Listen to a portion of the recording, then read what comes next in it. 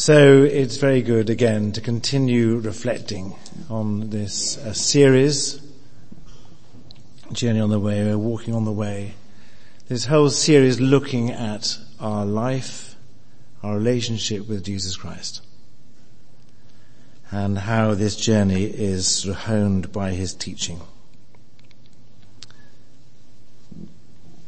As I was thinking about this sermon, I was thinking about the very start of John's Gospel. This gospel. And this amazing start where John places the story of Jesus Christ, the person, into the whole cosmic purpose since the beginning of time. In the beginning was the Word, and the Word was with God, and the Word was God. John describing quite clearly the divinity of Jesus, separate from God. And John goes on to say, through him all things were made. This amazing concept that Jesus was there in the beginning before anything was. He is. Through him all things were created. We have been created through him. And later on, as John in his gospel goes out to explain so clearly, Jesus comes back to redeem us. Jesus opens the way back to the Father. As Sarah said last week in an amazing address last week, the Old Testament God, I am the untouchable, unknowable, almighty, awesome, fear-giving, or fear-making, fear-awe, is changed through Jesus Christ into somebody who loves us, who wants us to love him, somebody we can be in touch with in Jesus' name. So Jesus creates, Jesus redeems. As Tom Wright says in a commentary, that Jesus comes back, or not so beg your pardon, Jesus comes to earth in human form to redeem the world that through him was created. Isn't that an amazing thought? I thought it was at the time. So Jesus comes into the world, fully human form, to redeem the world that was created through him. We're looking at the I am sayings. They are amazing sayings. We've listed them. I was talking with a fascinating, very bright Chinese student called Camilla, or her English name is Camilla, who has been with others reading through me the gospel, practicing her reading in English and learning about Christianity. She comes from no Christian foundation whatsoever. And over the years she's been interested, she's been enthusiastic, and I believe that the truth of the gospel as she's learnt about God has spoken to her. And I thought that she might state her faith 2 weeks ago. She didn't. I came home and said to Pat, oh dear, Camilla did not state her faith. And Pat said, don't worry, it's all seed sowing. She's certainly on her journey. Last Thursday by the lake, we were doing an open air talk. Sometimes people talk far better if they can look at things of beauty rather than a bloke like me. Thank you. And, she was talking about it, and she took the little Bible I'd given her, the Gideon's New Testament, and said, I believe this is a real manual for life, but I'm not sure about the relationship. And we started talking, and I said to her, actually the whole thing is relationship rather than manual. Of course there's a way of living. And we talked again about the relationship between ourselves and God through Jesus Christ's name. And I said, let's look at these I am sayings. And it was great. We looked at a few of them. As we talked about in this church, the I am sayings that ask for a response along the lines of follow or believe. And there's a consequence. Sarah last week, I am the good shepherd. We listen, and there's one flock. That was her message last week. I am the light of the world. We talked about 2 weeks ago. When we follow the light, we don't walk in darkness. Live in the light of life. So it was a very interesting sequence. So these are the I am sayings, and the two I wanted to refer to today. One is I am the gate and I am the good shepherd. We'll come on to the good shepherd in a moment because that is the purpose of this morning. But one that we sort of I like just to mention too as we go past it is I am the gate. You know this concept, the gate of the sheepfold, and the shepherd will bring his sheep into the sheepfold, then sleep across the entrance to the sheepfold. Keep them safe. I am the gate, says Jesus, and through me you will have life. Then he says these wonderful words for us as we journey. He says, you will have life. Through me you'll come in and go out and find pasture. So we come in, what for? For sanctuary, for safety. We come in to be in the presence of somebody who we know loves us.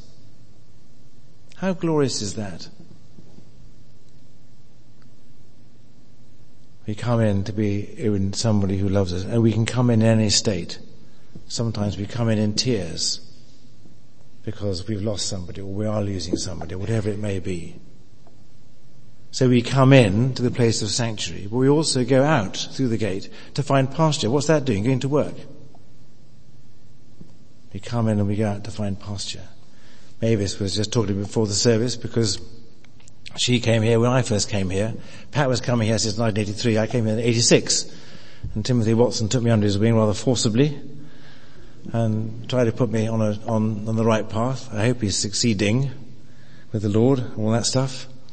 But it was just interesting to think of the journeys that we've all been on since then. And we go on going on. So this lovely sense, Jesus says, I am the gate. Through me you will be saved. You will come in for sanctuary and go out and find pasture. And then today we're going to talk a little bit more about the Good Shepherd. I am the Good Shepherd, says Jesus. I know my sheep and my sheep know me. I have other sheep, says Jesus, not of this sheep pen. I will bring them in, says Jesus, and there shall be one flock and one shepherd. This great call to unity, which Sarah talked about last week. And so here today we're talking about controversy and divisions. Let's just remind ourselves of some more facts. We're in this New Testament era now, aren't we? When I talk to the Chinese students, I talk to them about the two eras in the faith, in the timeline of faith. I've done it here. Forgive me, I'll do it again. But the Old Testament era, so from creation, whenever that was, until the coming of Jesus, the Old Testament era, the broad brush characteristics of our faith are that the presence of God is in the custodianship of one people, the Jewish people. Humankind on its own gets it wrong. If you read the book of Kings or Chronicles, you'll see that the Israelites were either for God or away from God. For God is a yo-yo, authentic living, human times. And the Old Testament era, thirdly, has got multiple prophecies pointing to the coming of his Saviour. That's the Old Testament era. The era that we are in, the New Testament era, is different, isn't it? There are three features there. Are these? Jesus has opened the way back to the Father. We've talked about that. Jesus says, now go and make disciples of all nations. And thirdly, he says, I am with you always. I will be with you always until the end of the age. Jesus knows his sheep. We do not. Something I feel really strongly about is that we should never judge if somebody else is a Christian. Could we get it wrong? End of. Of course we can ask them if we're wondering about it, if we're wondering whether there's a friendship or there's something we can do together. Of course we can ask in that sense. But the great danger of asking is you then form categories. I get quite grumpy with people who say, well, I've got my Christian friends and my non-Christian friends. I'm just glad I've got friends. And actually we're called to be together. There's something very beautiful about humankind together. And if you make judgments about others, then we end up dividing and categorizing people. Jesus knows his sheep, we do not. And it's a great thing that. It's a great release from that. Because we can then talk faith. Can't we? We needn't worry about whether it's okay to talk faith, we talk faith. And the people who need to know and understand. So let's just look for a moment at this passage, and there are interesting things to bring out here. First of all, there's a festival.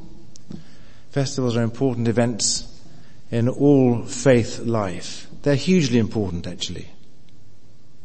I think it's very healthy in our faith to have the seasons and use the seasons to strengthen our own relationship with God. And for me, Advent and Christmas has one taste about it. Lent has another. Good Friday is a vital day in the church's year for me. Easter without Good Friday doesn't work. We need to know that feeling. Imagine for a moment Jesus totally separated from God his Father as he saved the world, and then rejoiced that he is alive.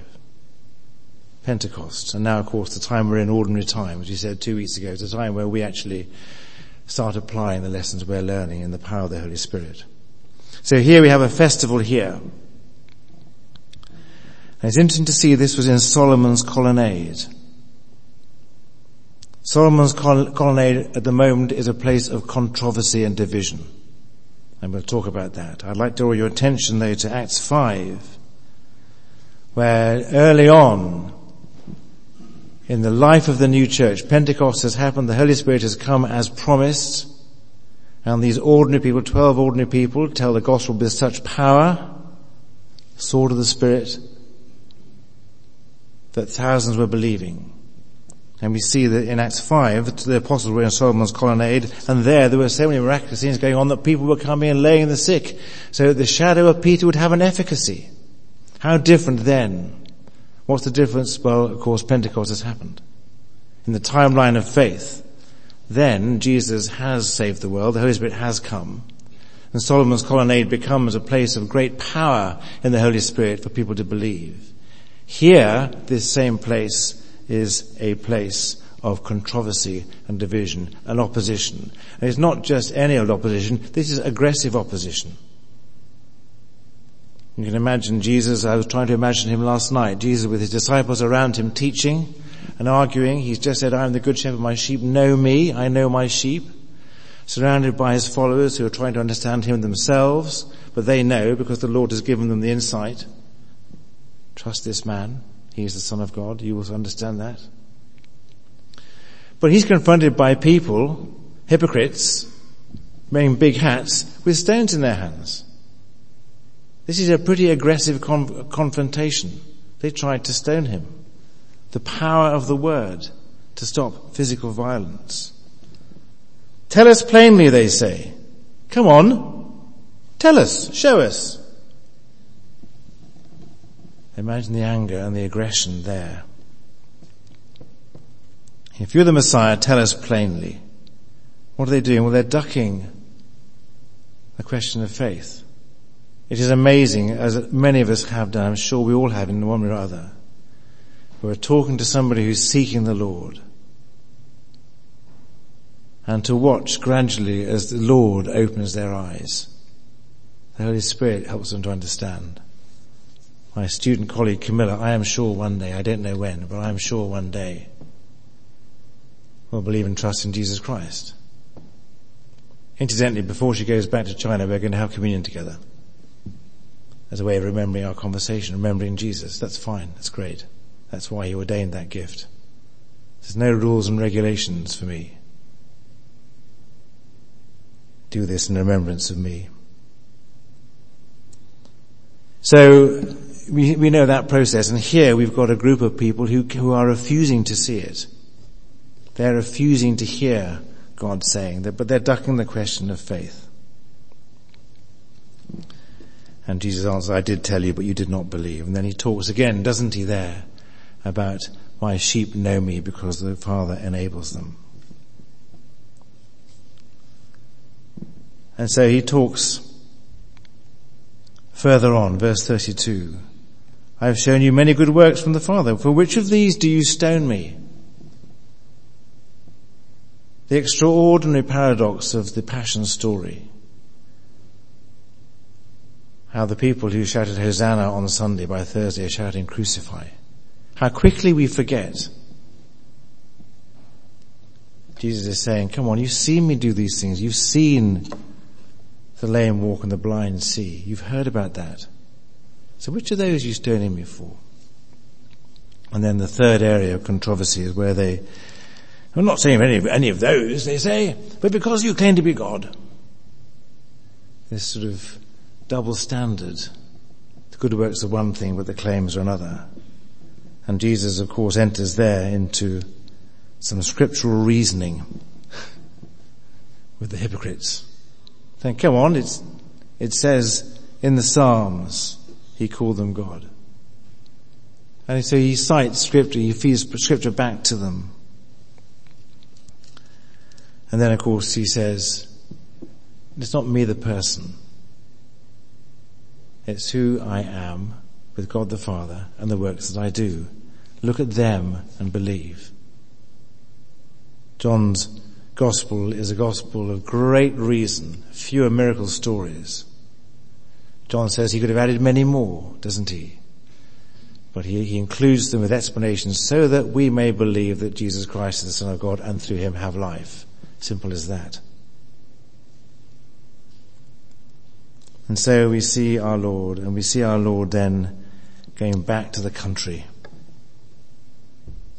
And the very straightforward observation from ordinary people. And in that place, many believed in him.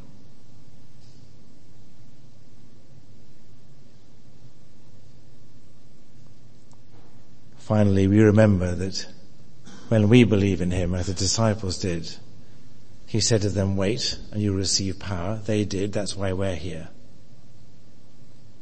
And as we journey on the way, a journey that will take us to different places, to new things, to uncertainty, then we have the Holy Spirit, as promised by Jesus, to help us in our continual learning, to help us to remain humble. We are saved by God's grace, and to help us to live in wonder, the wonder of God.